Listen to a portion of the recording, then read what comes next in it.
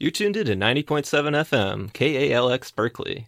I'm Andrew Saintsing, and this is The Graduates, the interview talk show where we speak to UC Berkeley graduate students about their work here on campus and around the world. Today I'm joined by Adonis T. Rivie of the Integrative Biology Department. Welcome to the show, Adonis. Thanks for having me. So Adonis, you study frogs, is that right? For the most part. What do you do with them? My expected project is looking at the molecular processes that lead to sex determination in Xenopus laevis, or Xenopus laevis frogs, also known as the African clawed frog. Interesting. Sex determination, that's just like the chromosome, right? Right. XY versus X? Right, but in the case of Xenopus laevis, they are a ZW system. So what that simply means is that instead of, you know how in mammals, XX or the same sex chromosome leads to females? It's the opposite in frogs. So the same sex chromosome, in this case it's ZZ, leads to males, and ZW leads to a female. In Xenopus laevis specifically. Not all amphibians, or I don't even think all frogs or anurans, which are frogs and toads, use a ZW system. Amphibians are weird. Okay, so there are genetic determinants, Mm-hmm. similarly to human beings and other mammals and amphibians, that decide whether or not a frog will develop into a male or a female. Yeah. But your research isn't so much focused on the genetic determinants of sex, right? Yeah, so it's actually pretty well established in the literature that temperature as well as chemical stressors can actually not only change sex ratios, but can also turn populations into like maybe 90 to 100% one way or the other. What kind of chemicals? Estrogenic ones, or ones similar to estrogen in nature. What does it mean that they're similar to estrogen in nature? So in short, they have similar chemical structures and can bind to the estrogen receptors.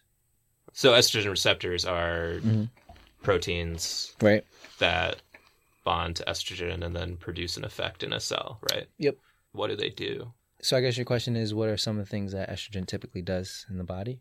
And frogs are just in a very, very general sense, I guess, for humans, because people are going to be interested in that. So it helps with calcium deposition, so strengthen bones. It does a lot, and sometimes it's just really hard to remember everything. But definitely the one that everyone knows is kind of like helping with the menstrual cycle, or playing a large part in the menstrual cycle. And also provides a lot of negative feedback, like, for example, sperm production. So a lot of times you hear that people are using anabolic steroids. They have a really high concentration of testosterone, and also shrinking of their testes.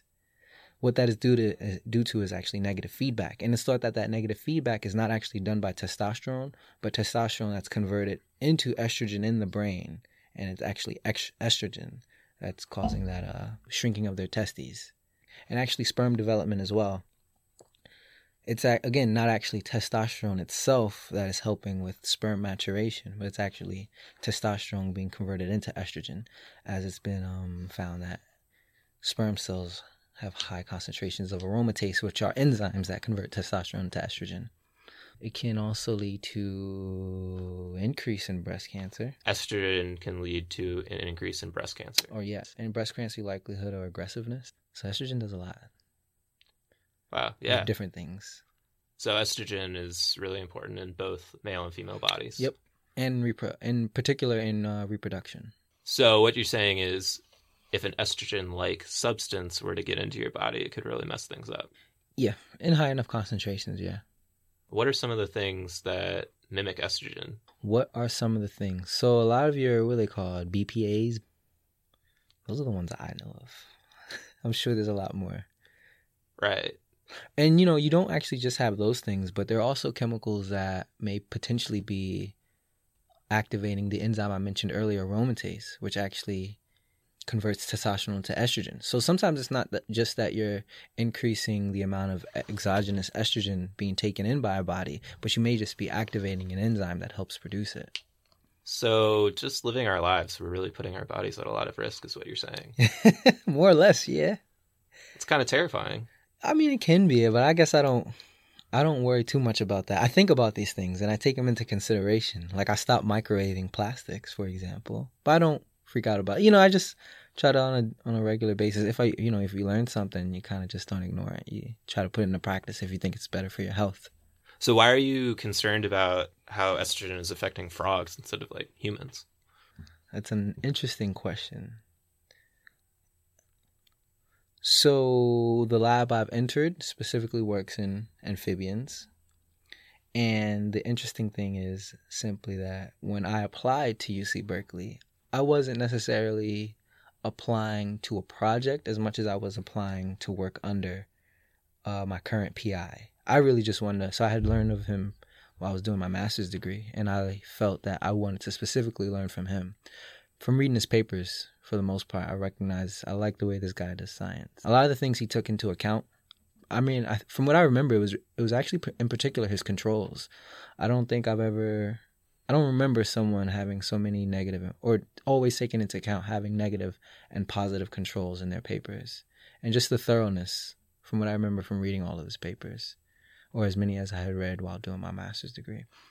It was really impressive, and I just always thought I want to be able to think that way, as well as the conclusions and just his ability to create kind of a big picture idea, how linking the cellular and molecular level to ecological impacts. That's something I want to be able to do. And I think, to be quite honest, all scientists should probably strive to try and do.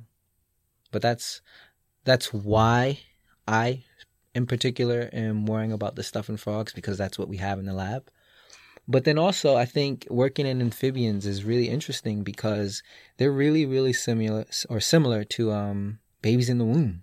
How so? I guess the main way I think of it is how, so frogs are amphibians and they can just take things up through their skin. They're much, much more sensitive to chemicals than we are because of this. And I don't know, from my understanding of babies in utero, it's the same sort of deal. They're kind of living in this weird aqueous, slushy environment, and they can kind of just take up things that their mom is exposed to. So essentially anything a mother's exposed to, the fetuses as well. Yeah, so I was thinking, it's not a mammal, and it's not a direct correlation to humans in the traditional sense. I guess people think of it. But definitely if you're thinking about effects in utero, I think it's a good analogy. You as a scientist, you're more just interested in asking questions. You're interested in the scientific method. Do you ever wish that you didn't have to always worry about the application and you could just focus on doing science for science's sake? It's an excellent question. I think at one point I did. So I actually applied to graduate school the first time in 2015 and didn't get in. And I applied to actually a bunch of EEB programs, or ecology, evolution, and behavior programs. And I didn't get into any. And I remember just thinking to myself after I regrouped and tried to figure out how to get in. I applied again 2 years later, and that's how I ended up at Berkeley. But I remember thinking to myself, do I really want to apply to ecology, evolution, and behavior programs? Because I was learning that they weren't being funded as well as molecular programs. And my university that I was at was really heavy into molecular sciences. And, I would talk to them and they would tell me the same thing. And I was a little worried about it. But I think I'm at a point now where I kind of just am. I've learned also being around Tyrone, who's my PI. Again, I think you'll probably make the most interesting discoveries or the most interesting observations of your data when you kind of just let it be science for science. So I would say probably I've been doing that for most of my life, and I'm kind of back to doing it again. But I do take into account what's lucrative and what's not, and I will in the future. But I think for the most part, I'm just going to worry about what I enjoy and what scientific questions are most interesting to me. Because as you said, I'll be honest with you, organism kind of doesn't matter. If it's an interesting question, it's an interesting question to me, and I'm going to probably pursue it if I have the ability to. How did you become so interested in science? Were you always just science? It's the best thing in the world. Nah, not at all. I would say it probably took undergrad probably the fall semester, or I'm sorry, the spring semester. So the second semester of my sophomore year, I remember I had a pretty good GPA and I just wanted to keep it really high, but I was undeclared also. So it was time though for me to take a science. That's what the advisors were pushing me. And I was like, dang, I really don't want to take these courses. And at the time, they only offered 2 biology courses for that semester.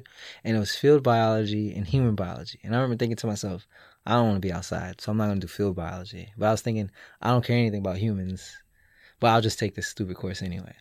So I took it and ended up loving it.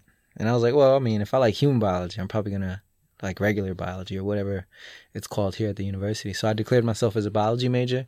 And pretty much ever since then, I think I took biology courses first and then chemistry. And then I was like, oh, chemistry makes biology make sense, at least at the cellular molecular level. And I took physics and I was like, oh, I guess physics makes chemistry take sense. So then from that point on, I realized the usefulness and how interesting science in general just really is, especially when it comes to asking questions, because I've learned over the years that it's all about asking, maybe I shouldn't say the right question, but the most appropriate question for what you're trying to understand. Was learning to ask the right question hard for you? I think I just always had a childlike curiosity about stuff, and then, it was easy to apply that to science. I think the harder part for me was figuring out if the experiments I was running in undergrad and in the master's degree were actually answering my questions. And, sometimes it was, well, is that even the right experiment? And then other times it was, well, do I also have the proper controls? But I think actually asking the questions has always been fairly easy. I'm just figuring out, is my method the best way to answer that question? Did it take time to learn how to actually use science to answer questions? Still learning. Still learning. When did you first get involved in research? I want to say it was the first semester of my junior year. So I actually played collegiate football at my old university. And I had actually stopped playing week 3 of the season. And I remember being in cell biology and I had like 40 hours a week now. Or collegiate sports is like a full-time job. So I had like an extra 40 hours a week. So I was just like, I guess I'll do something to fill in that gap. Because at first it's like real cool to have all that free time. But then when you're kind of used to doing something, you kind of just don't know what to do with yourself. So, I ended up in cell biology mentioning to someone that I wanted to join a lab. Someone overheard me. That was already in the lab I ultimately began working in. And they were like, hey, we're looking for someone. You should just join. And I joined from then on. And that was the fall semester of my junior year. I have a couple questions. So you had devoted so much time to football. Yeah. Do you think you could have gotten involved in research if you had stayed with football? Yeah. Yeah? Yeah, as summer opportunities. Right. So my university did give NSF funding for the summer. We had like an LSAMP grant, the Lewis Stokes Association for Minority Participation. So we had that NSF grant. And I definitely would have probably tried to get involved at some point during the summers. But because I stopped playing football, I was able to I did research all year round. And even if I wasn't actively in the lab, I would end up presenting my research at conferences. So yeah, at some point I would have while playing football. Even if you weren't in the lab, you would have presented your research? So the way it would have worked was I would have done the research over the summer, which is about 10 weeks. Right. And then I would have probably been able to just present that at different, because that's actually how it worked for a lot of folks. I was probably the only person in my lab that worked year round. And a lot of folks just came in during the summer and I would train/learn from them. And then, we'd present during the semester at different conferences. Oops. So when you first got involved in research, were you natural? Were you good at it? Hell no. Wait, can I say that? Yeah. Yeah. Oh my God, I was terrible. I was like really good in lecture in all my science courses, but pretty terrible in lab up to that point. And I remember, like cover slips. There's probably about 7 different times in one day I had glass shards or plexiglass or whatever that stuff is in my hands from just like cracking the cover slips while trying to put them on slides. It took me probably a good 4 months to be any good at anything. And it was only because I had too much pride to not be good at it. So I just sucked and I wanted to get better. And that's what really kept me in lab, because I hated it initially.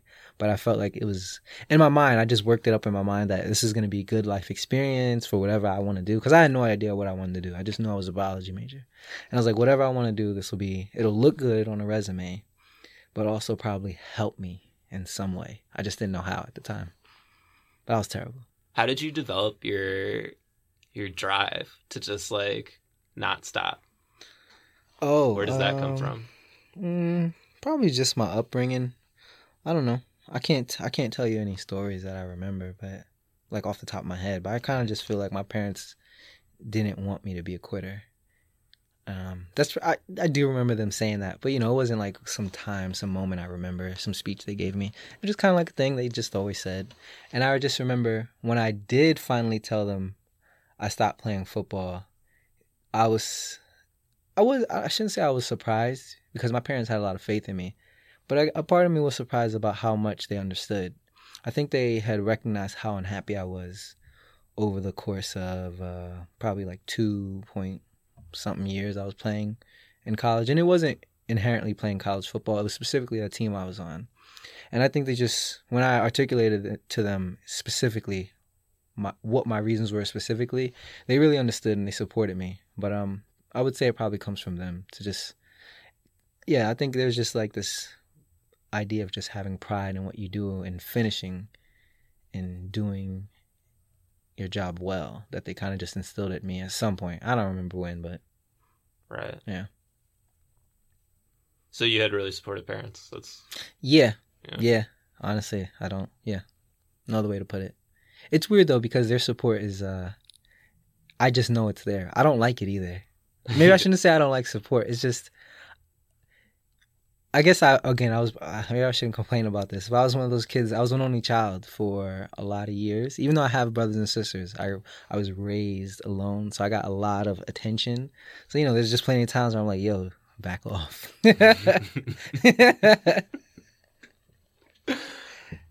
Yeah, I love my parents, and they're even to this day they're very supportive of what I think they have always been supportive, and just kind of wanted the best for me. I mean, I guess that's all parents, but yeah. Just a reminder that you're tuned in to 90.7 FM listening to The Graduates. I'm Andrew Saintsing, and I'm speaking with Adonis Rivie of the Department of Integrative Biology. Okay, so we've covered why you're in science. Yeah.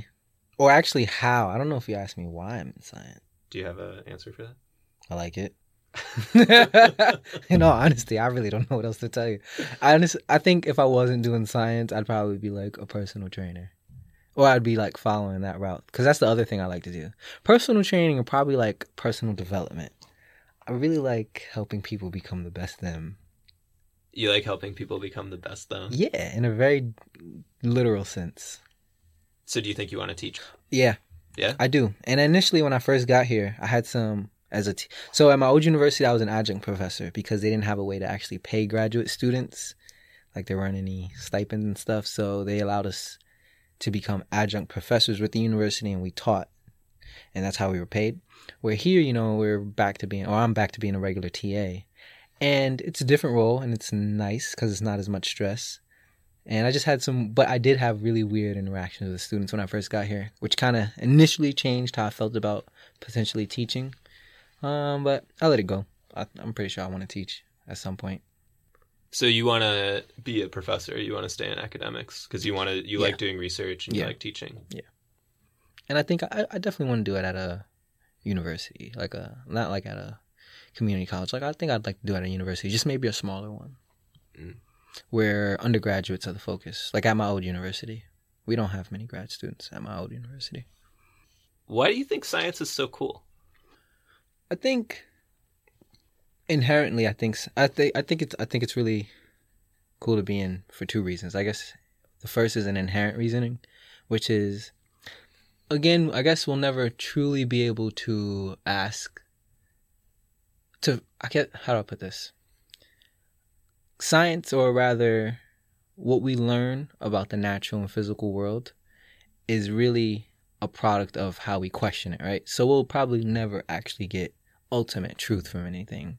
But the fact that we can find some truth and understanding in our natural and physical phenomena that occur is really dope. A better understanding of the universe, essentially, right? And I just think understanding how things work is cool. But also, which a lot of folks, I think is probably most important, and again, this is just a personal opinion, is learning how to do science and how to think about questioning and following up your questions with experiments is really useful just in everyday life. And I think it's a tool that probably, if we're taught to more people, there'd be a lot less problems in the world. Especially if you're talking, I think a lot of problems in this world are due to individuals having their own problems and those problems be taken out on others, and it kind of just being this thing that perpetuates. And if you can sit back and take these observations on yourself, try to figure out how to work through them, you don't have as much of these things happening in the world. Interesting. I don't think everything's eliminated, but I just think, most everyday problems can probably be solved by sitting back and thinking about it and figuring out what's the best mode of action for you. So, I mean, even if you adopt this scientific approach, right, you're still a human being. I mean, yeah. I don't know if you're going to eliminate all of it. No, I agree. All of human problems. I mean, I try, and it's weird because I think that's what's helped me become, I think it was actually the other way around, where attempting to be objective has helped me in my science. So I always at least try to be objective about things because, as you already know, and a few people out there may know already, my life motto is to not be a hypocrite. And I don't know, that helps with doing your best to not be a hypocrite, allows you to be more objective about things than you would be if your primary goal wasn't to be a hypocrite. And, that's helped in science. With whether it's like, me doing my best to not be emotionally invested in an experiment, or reading a paper where I'm just trying to look for what the figures they're presenting are telling me, and if the story coincides with their figures, and does what everything they're showing me coincide with my prior knowledge. Yeah, but we're humans though. It's hard. Yeah. It ain't that hard for me though. So you would say you kind of had this scientific mindset before you even started with science, or science kind of? Yes. I would just say it's been more refined. Right. Mm-hmm. I think working in science has, first, what it did was probably help me pay even more attention to detail. But then lately what it's been doing is reminding me to not lose the forest for the trees, as people say, right? So to recognize the bigger picture that these details ultimately just help tell a story about. You're interesting because your worldview is kind of thanks. Almost already set up for science, is what you're saying. Oh, I think. But science colors everything in your life, the way you look at everything. Yes, I would probably agree with that. However, I would also agree with your initial statement, which was I was kind of just always raised to be very observant of my environment, probably because I did not live in the safest of places growing up. So my parents just made a really big deal about being aware of your surroundings and having a plan of action if something did happen, right? And I think I've just carried that everywhere I've gone, and I used it in my schooling also. And it was like, I kind of had like a real basic level understanding of how to think about different situations or think about what I'm reading. And again, like you mentioned, science helped cultivate that ability. And then now I still view the world in that manner, but just in a much better way. So you think that lots of people in different fields would benefit from thinking scientifically? Yes. I think everyone who does everything will. However, there's a caveat to that. I've been told that my pragmatism can be thought of as pessimistic, or what's the word? Not having emotion or compassion. But I don't know. I don't think it's that big of a deal. I mean, it depends. I get it. It depends. I think it's, again, contextual. I've learned to do a better job balancing, as I think a lot of folks probably have to do at some point with something. But yeah, no, it does matter. I'm being silly. I think my ability to, again, analyze myself has allowed me to have the sort of empathy I have for everyone. It's just that I think I've also given myself a limit to which empathy is actually useful versus where, some other idea may be more useful.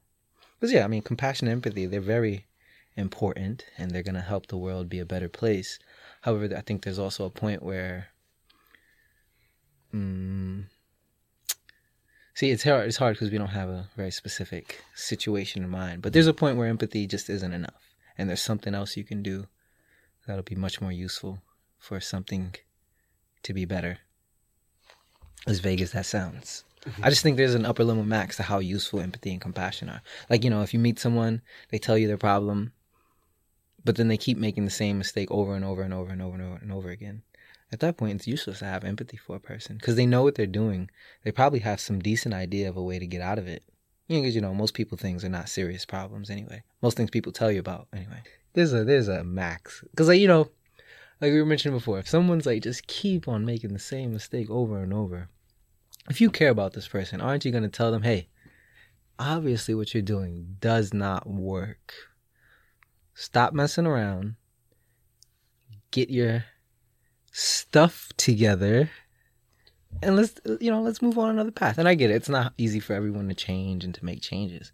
But I mean, from my observations, not many people actually attempt to make change, especially when they know they should. So, I mean, I don't know if empathy helps with that. I mean, yeah, I have it still. It's just, I don't know if expressing it to those individuals actually helps them do better. Urging them to change does, though. With, I guess, like an empathetic undertone. But I mean, ultimately, I think just urging someone to do better for themselves is probably your better bet. But I guess, you're right. See, look, I'm doing it now. I'm like thinking about, I guess ultimately you have to do it from a place of empathy and they know that you're concerned and it'll help. Yeah, no, I get it. I'm just, like I said, I want everybody to be the best they can be. It's just, I guess, I have a coarse way of going about it at times. Do you ever feel like academia forces you to focus so much on one area of study that you don't get to explore other areas as much as you would like? I know that may be a feeling folks have, but for me, no. Because I think, one, in undergrad, so what I hear from Berkeley students here and what I had at my old university, I think the schools do a good job, at least these two schools do, of making sure you get a nice breadth of different things, of different subject material. But even in graduate school, I feel like, I don't know, you have an option. You have the option to work all day, at least here at Berkeley, right? Or at least in our department, or, maybe I should speak very specifically, at least in my lab, I have the option to work all day and I have the option to work and, do things that I find fulfilling or that I want to learn about every day. Like I can do both every day as long as I, manage my time right. And I have a very good suspicion that's most of the people in our department and probably most people in Berkeley, but maybe, I don't know. But I don't know, I think graduate school is a good time you're going to have to, you can't just, I don't know too many people that will actually be able to work all day, every day and truly be productive. Right. So at some point you're probably going to have to learn about other things to keep, I don't know, just keep life interesting. Yeah. Well, Adonis, I've had a lot of fun. Thanks so much for being on the show. Do you have any thoughts you'd like to leave the audience with about anything at all? One thing I could think of is, honestly, science isn't as hard as you think it is. If you think you have some small interest in it, I think at the very least, if you have some interest in it, maybe just even learn the vague idea that is the scientific process. I guess I say it's vague because, different people ask what it is exactly, but in just short, how to think scientifically and how to think about things in a manner that is going to be most productive in solving whatever problem you have, right? Yeah, great. So you're saying anybody can get involved? Anybody. Yeah, it's a great message. Nice. Well, thanks again. It was my pleasure. I've been speaking today with Adonis T. Rivie of the Integrated Biology Department. If you'd like to learn more about Adonis, he is pursuing his PhD in Tyrone Hayes' lab.